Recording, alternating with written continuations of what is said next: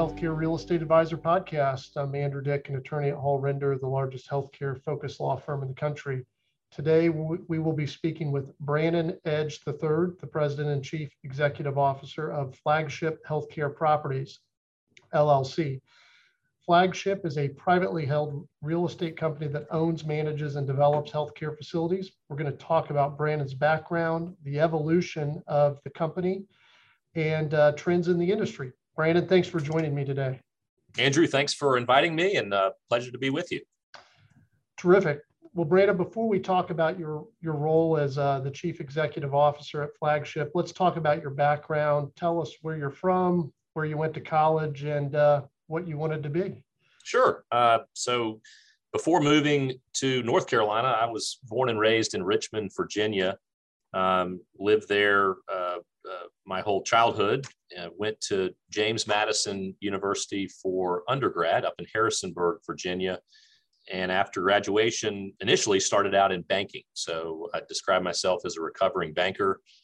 I had gone to Charlotte for a conference middle of my time at JMU, the first time I'd visited Charlotte, and was so impressed with the city. It was a clean city, a growing city, a business-friendly city. And so as I approached graduation, really all of my efforts were focused on how do I find a job in Charlotte, and which is a little unusual. Richmond has a way of bringing its natives back to Richmond, but I wanted to do something a little different. And frankly, I really didn't care what industry it was. I wanted to find some training program that would teach me how to do something, and I found that in BB&T, and joined their training program right out of school. And it was actually located in Winston-Salem, which is about 80 miles from Charlotte. And I thought, all right, that's close enough. I can do a pit stop in Winston-Salem, and then find my way to Charlotte, which is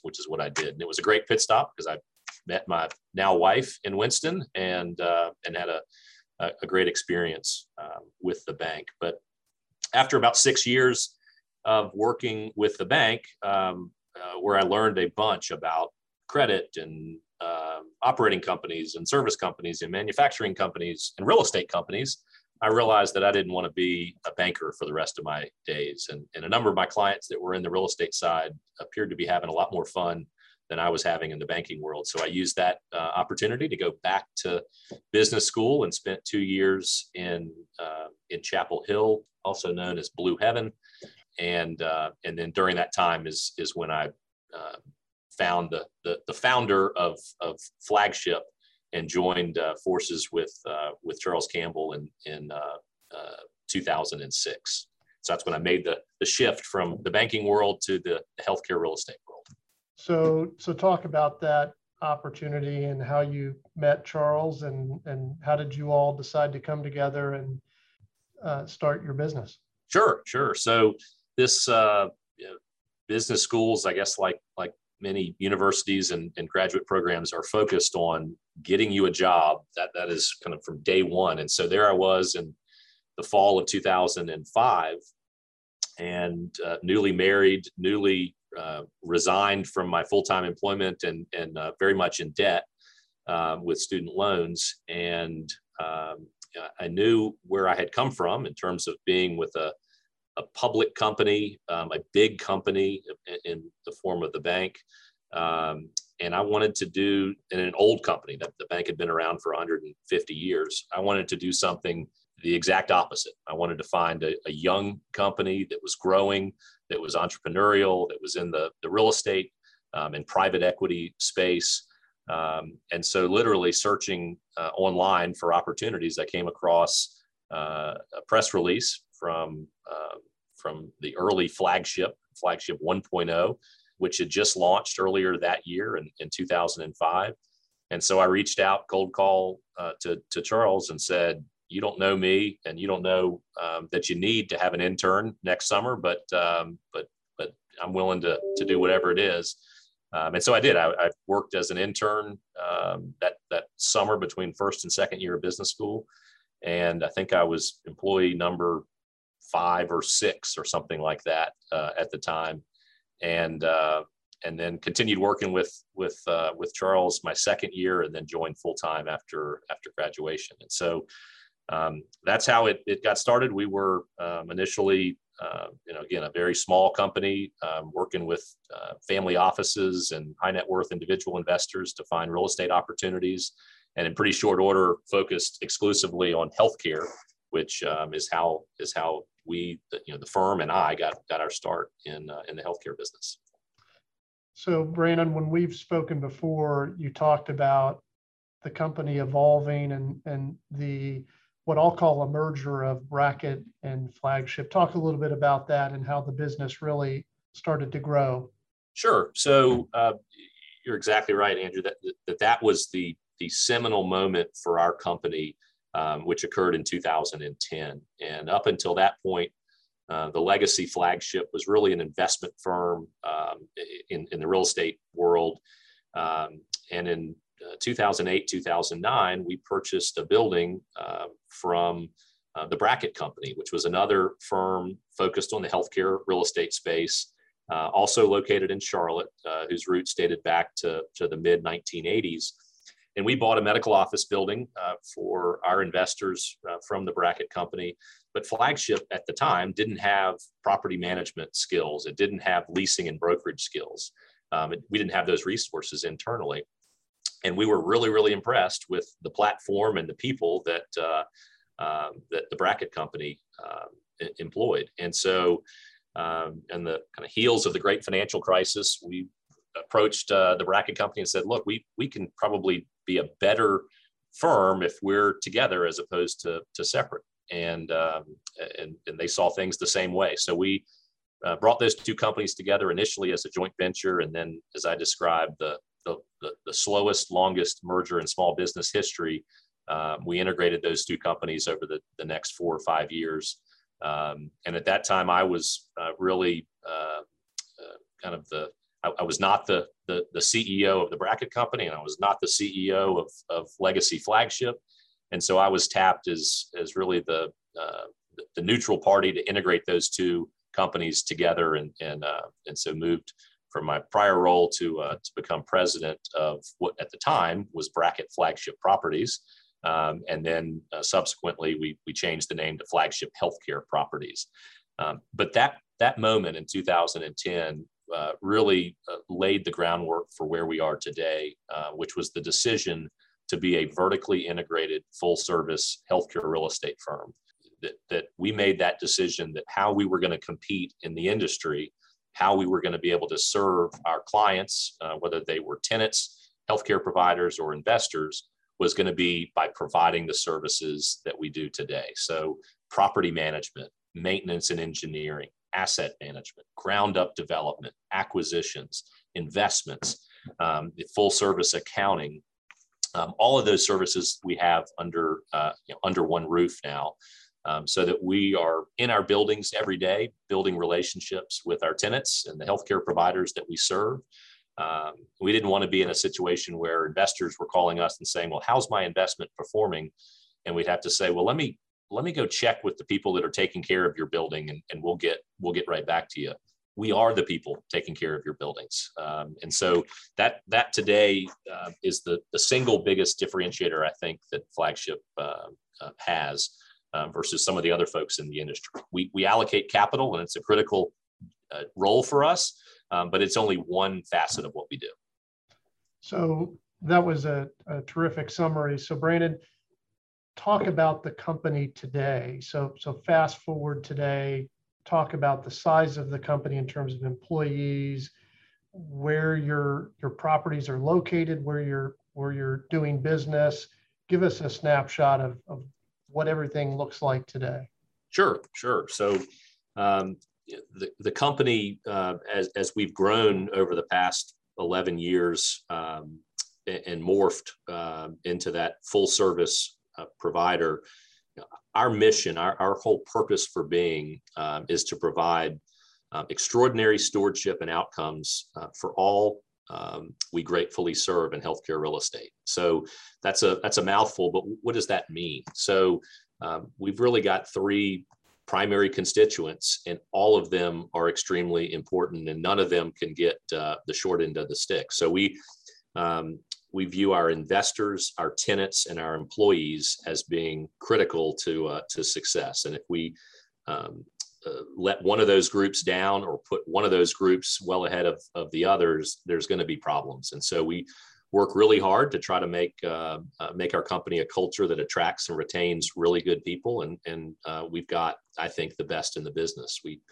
got 86 employees now, and those are, again, across the spectrum of asset management and property management and leasing and brokerage, and on the investment side and the ground up development side and the accounting side. And that's what allows us to deliver excellent service to our tenants. And if we do that job and we can help meet their needs, they're more likely to turn to us for their real estate needs. And if we can deliver on the tenant side, that allows us to generate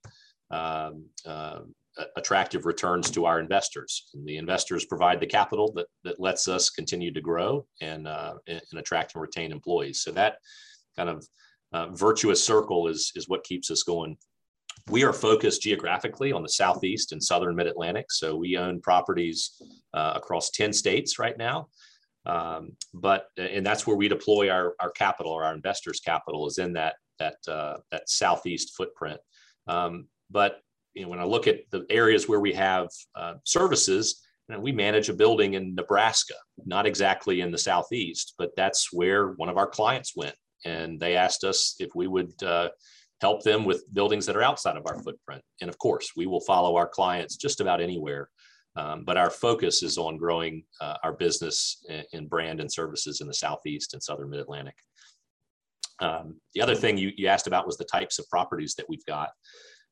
We are laser focused on the clinical outpatient healthcare sector. And so what does that mean? Well, one way to describe the properties that we seek to work on or build or lease or manage and maintain are those buildings where a patient enters the building to receive care from a healthcare provider, and they leave without spending the night. So we are not invested in senior housing facilities or inpatient rehab hospitals or skilled nursing or acute care hospitals. Not that there's anything wrong with those businesses, but they're very different from what we are good at and know. And so I like to say we love having senior housing as neighbors. We just aren't looking to have them as tenants. We share the same patient population and same demographics, but we're focused on the outpatient sector. So that's predominantly medical office buildings and ambulatory surgery centers. Got it. And so let's transition a little bit, Brandon, and talk about Flagship's REIT, because I think that is one service line that you offer that's a little bit different than some of your competitors. There are lots of publicly traded REITs, a lot of investment funds that focus on healthcare assets, but Flagship has its own private REIT. Let's talk a little bit about that and the evolution of that business, which is pretty interesting based on what we've talked about before. Yeah. Thank you, Andrew. I'll describe our process of or journey of getting to the private REIT structure in Flagship Healthcare Trust. It was a journey, and we've had some iterations along the way. Before 2010, we were doing all of our investments one-off. We would do silo investments. We would have capital from a family or a group of high net worth individual investors, and we'd go and purchase or develop an asset, and we managed each of those investments separately. They were all separately capitalized, and it worked. It worked well, and investors were happy, and the projects were profitable and turned out well. But we didn't have any sort of synergy doing that. I like to say we weren't managing a portfolio of, say, 30 buildings. We were managing one building 30 different times. So everything had separate accounts and separate reserves and separate leasing teams and separate agreements. And so we weren't being efficient as a manager, and our investors weren't really getting the diversification because an investor might be in building number 1, but not in buildings 2 through 30. And so there really wasn't that diversification. So the next iteration for us happened in 2012 when we launched our first closed-end fund. And we raised money from accredited investors and from institutional investors. And we did our first fund, and we did a second, was a venture with USAA Real Estate Company, but it operated much like a closed-end fund, and started raising our third fund. And at that time, we took a step back, and this was 2016, 2017, and said, what are we doing? Our investors were asking us, it was coming time to look at selling our first fund, liquidating that. And our investors almost in unison said, please don't do that. We like the buildings that we're invested in. We don't want you to create a tax issue or a reinvestment issue by selling these funds. And we said, well, geez, we don't really want to sell them either. We're in the business to be long-term owners in real estate. And how does, if our business model is to attract and retain the best and brightest in the healthcare real estate industry, how does that align with selling a big portfolio of properties every few years? And meanwhile, our tenants, the healthcare providers and healthcare systems, they really care about long-term ownership. They don't want the owners of their property to be short-term holders. That they want to know that you've got empathy for what they're doing, that you are going to be taking care of these assets as if you're going to own them forever.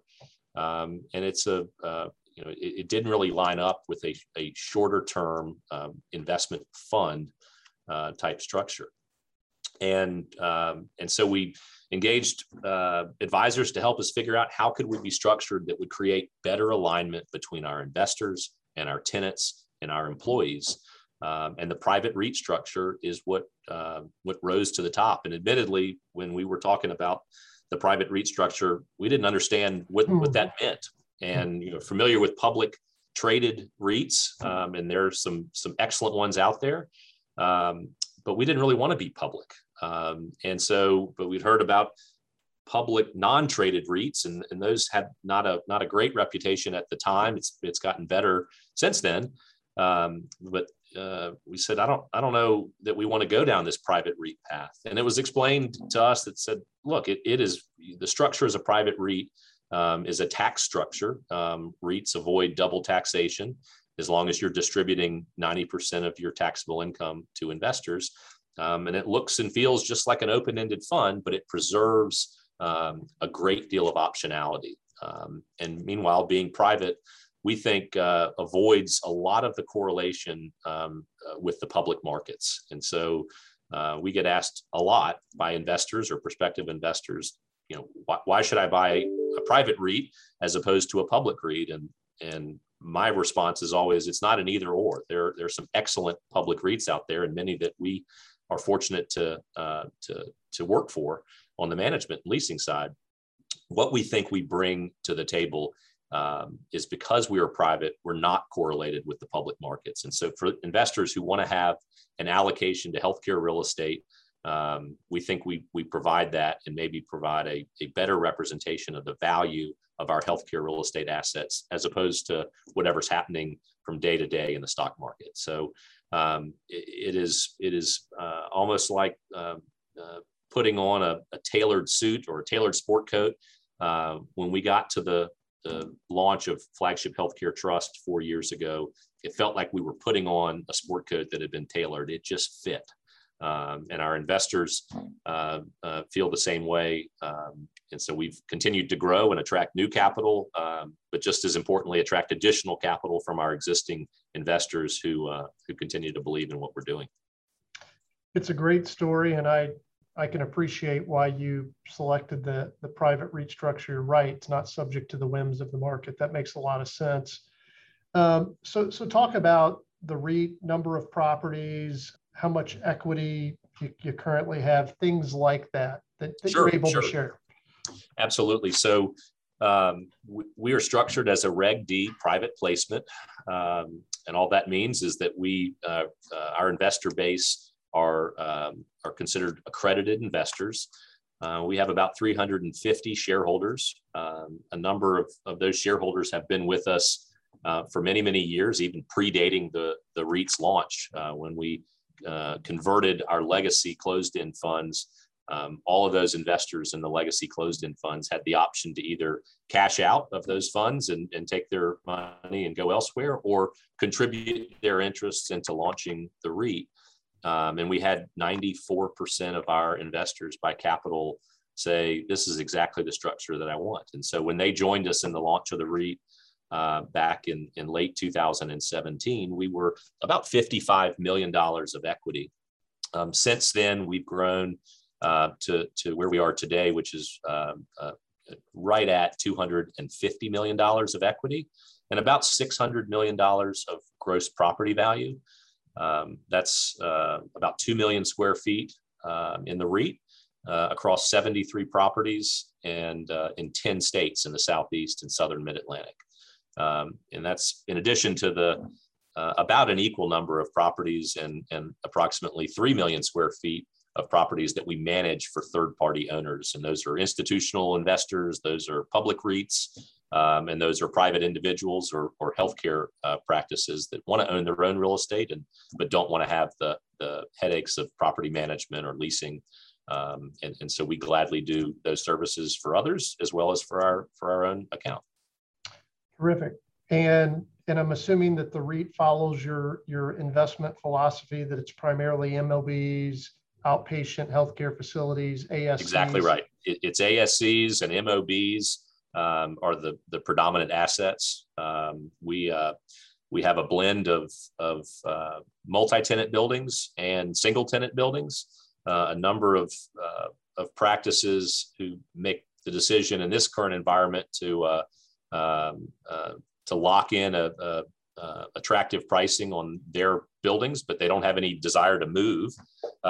We're doing a number of sale leaseback transactions with practices, both groups that are independent as well as groups that are affiliated with healthcare systems. And an interesting kind of unexpected benefit of our REIT structure is that the vast majority of those sale leaseback transactions, the selling groups, if they're groups of physicians or investors, are electing to upreit a portion of their sale into Flagship. And so essentially, a seller of a medical office building who chooses to work with Flagship, they can receive cash when they sell us a building, or they can receive operating partnership units in our REIT. And essentially, it's tax deferred in most instances. And it provides diversification for those sellers. So an investor who owned 100% of one building can upreit, and all of a sudden they've got that same value spread across a much more diversified portfolio of more than 70 assets. Meanwhile, they're locking in their current valuation on their building and able to decide on their timeline when to recognize that taxable gain kind of on their own terms. So it's been something that we didn't expect would be as popular as it has been, but it's been a major source of our growth as we continue to grow our footprint. But it is all clinical healthcare outpatient.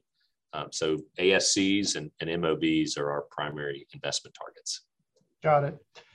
So let's transition for a minute and talk about the healthcare real estate industry in general. Over the past 5, 6, 7, 8 years, the asset class has really come into its own and becoming more and more attractive to investors of all types. Talk about cap rate compression, trends in the industry. It seems like there's an awful lot of demand for these assets right now. How does a company like Flagship, through its REIT, compete for assets in a market that just seems very hot right now? You're exactly right. It is overwhelming the amount of capital that is chasing the healthcare real estate industry right now. It's coming from traditional real estate investors who hadn't previously been exposed to the healthcare sector. It's coming from international investors, both individual and sovereign wealth funds. Everybody, it seems, wants to get into healthcare real estate. So the secret is out now. when we started in this business 20, plus or minus 20 years ago, healthcare real estate was really not its own asset class. It was kind of lumped into other asset classes. Was it part of the office market, or was it part of the retail market, or did they just lump it as other? Now it's a clearly defined asset class, and it's clearly defined for good reason. Through the great financial crisis, our portfolio and that of most healthcare real estate performed really, really well. And of course, values were impacted across all sectors in the great financial crisis, but we really didn't see tenants that were handing over the keys and shutting their doors. It was a very resilient asset class. We would have bankers that would come and visit with us, back during the Great Recession, and saying, look, the credit folks say I can't lend to anything unless it's government backed or it's healthcare related or student housing. So what do you have for me? When you fast forward the movie through the pandemic that we're going through now with COVID, the portfolio did extremely well. Our tenants were extremely resilient, and I describe the industry as it's now more akin to a consumer staple than it is to something that is voluntary.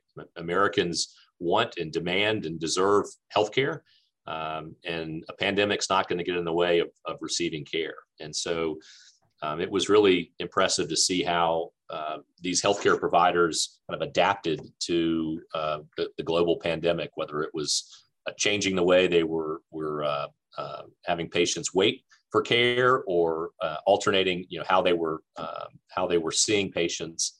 But what didn't happen was stopping seeing patients. Telemedicine had a big boon, and folks wondered, is this going to replace the need for medical office buildings? And the answer was a resounding no. It became an additional avenue for providing care to patients, but it was an additional outlet. It wasn't a replacement. And so we saw a surge in telemedicine, but not one that overtook or replaced inpatient face-to-face visits. It's interesting. We are really agnostic at Flagship of whether we're buying on-campus buildings or off-campus buildings. And we're seeing really a proliferation of off-campus buildings as healthcare providers recognize the 3 C's in healthcare of care, convenience, and cost.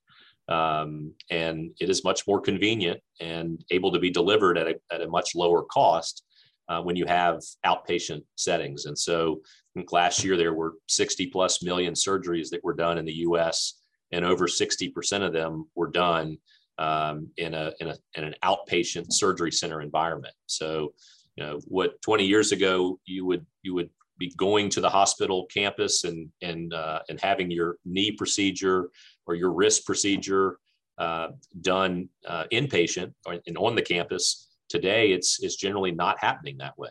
And the Center for Medicare and Medicaid are increasingly approving and even requiring some of these procedures to be done in an outpatient setting, which is really good for both the providers and for the patient. So that's going to continue to grow, and that's why we're laser focused on that outpatient setting.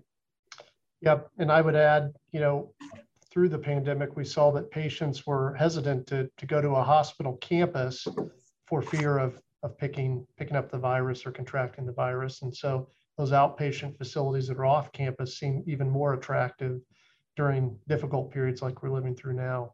You're exactly right. That hospital acquired infection has always been present, but in the age of COVID and the pandemic, it got even much greater scrutiny. So I don't think there's any going back from this shift. So Brandon, we're near the end of our interview. Let's talk a little bit about advice for young professionals. We've got a lot of folks who listen that are starting out in the healthcare real estate profession. What advice would you have someone who's getting started in the business? Gosh, that's a great question. I guess I would say try to figure out what you like and work toward achieving that. And oh, by the way, that's a lifelong learning. So what you like to do at 21 and are working towards then may be different than when you're 31 or 41 or 51. So continue to try to figure out what it is that that makes you tick and gets you excited to go to work in the morning. I'd say do every job to the best of your ability, even if it's not exactly where you want to be, and maybe especially if it's not where you want to be. If you can focus on kind of knocking the ball out of the park, opportunities will find you. So, do everything that you can to the best of your ability. Ask questions. That's something that that natural curiosity, I think, is a benefit for everybody. It's okay to not have the answers and shouldn't be afraid to ask for help or ask questions to learn more. And finally, don't be afraid to fail. A little bit better to fail quickly if you can, but you are going to make mistakes. And it's fun to find an environment where you can be supported when you make those mistakes and learn from those mistakes and move on. But healthcare real estate industry has got great tailwinds. We've got demographics that are providing a huge lift to the industry. And so for young folks that are looking at careers in various sectors, I think this has got a great next few decades in front of us. Well, that's good advice. So as we wrap up, where can our audience learn more about you and Flagship Healthcare Properties? Sure. Please, we'd welcome visitors to our website at flagshiphp.com or our sister website for the REIT at flagshipreit.com. We've got an active social media presence, so follow us on Instagram and Facebook. And if you have questions or we can provide any support, feel free to reach out to us. Call us, email us, text us. Terrific. Thanks, Brandon. Thanks to our audience for listening on your Apple or Android device. Please subscribe to the podcast and leave feedback. We also publish a newsletter called the Healthcare Real Estate Advisor. To be added to the list, please email me at adick@hallrender.com.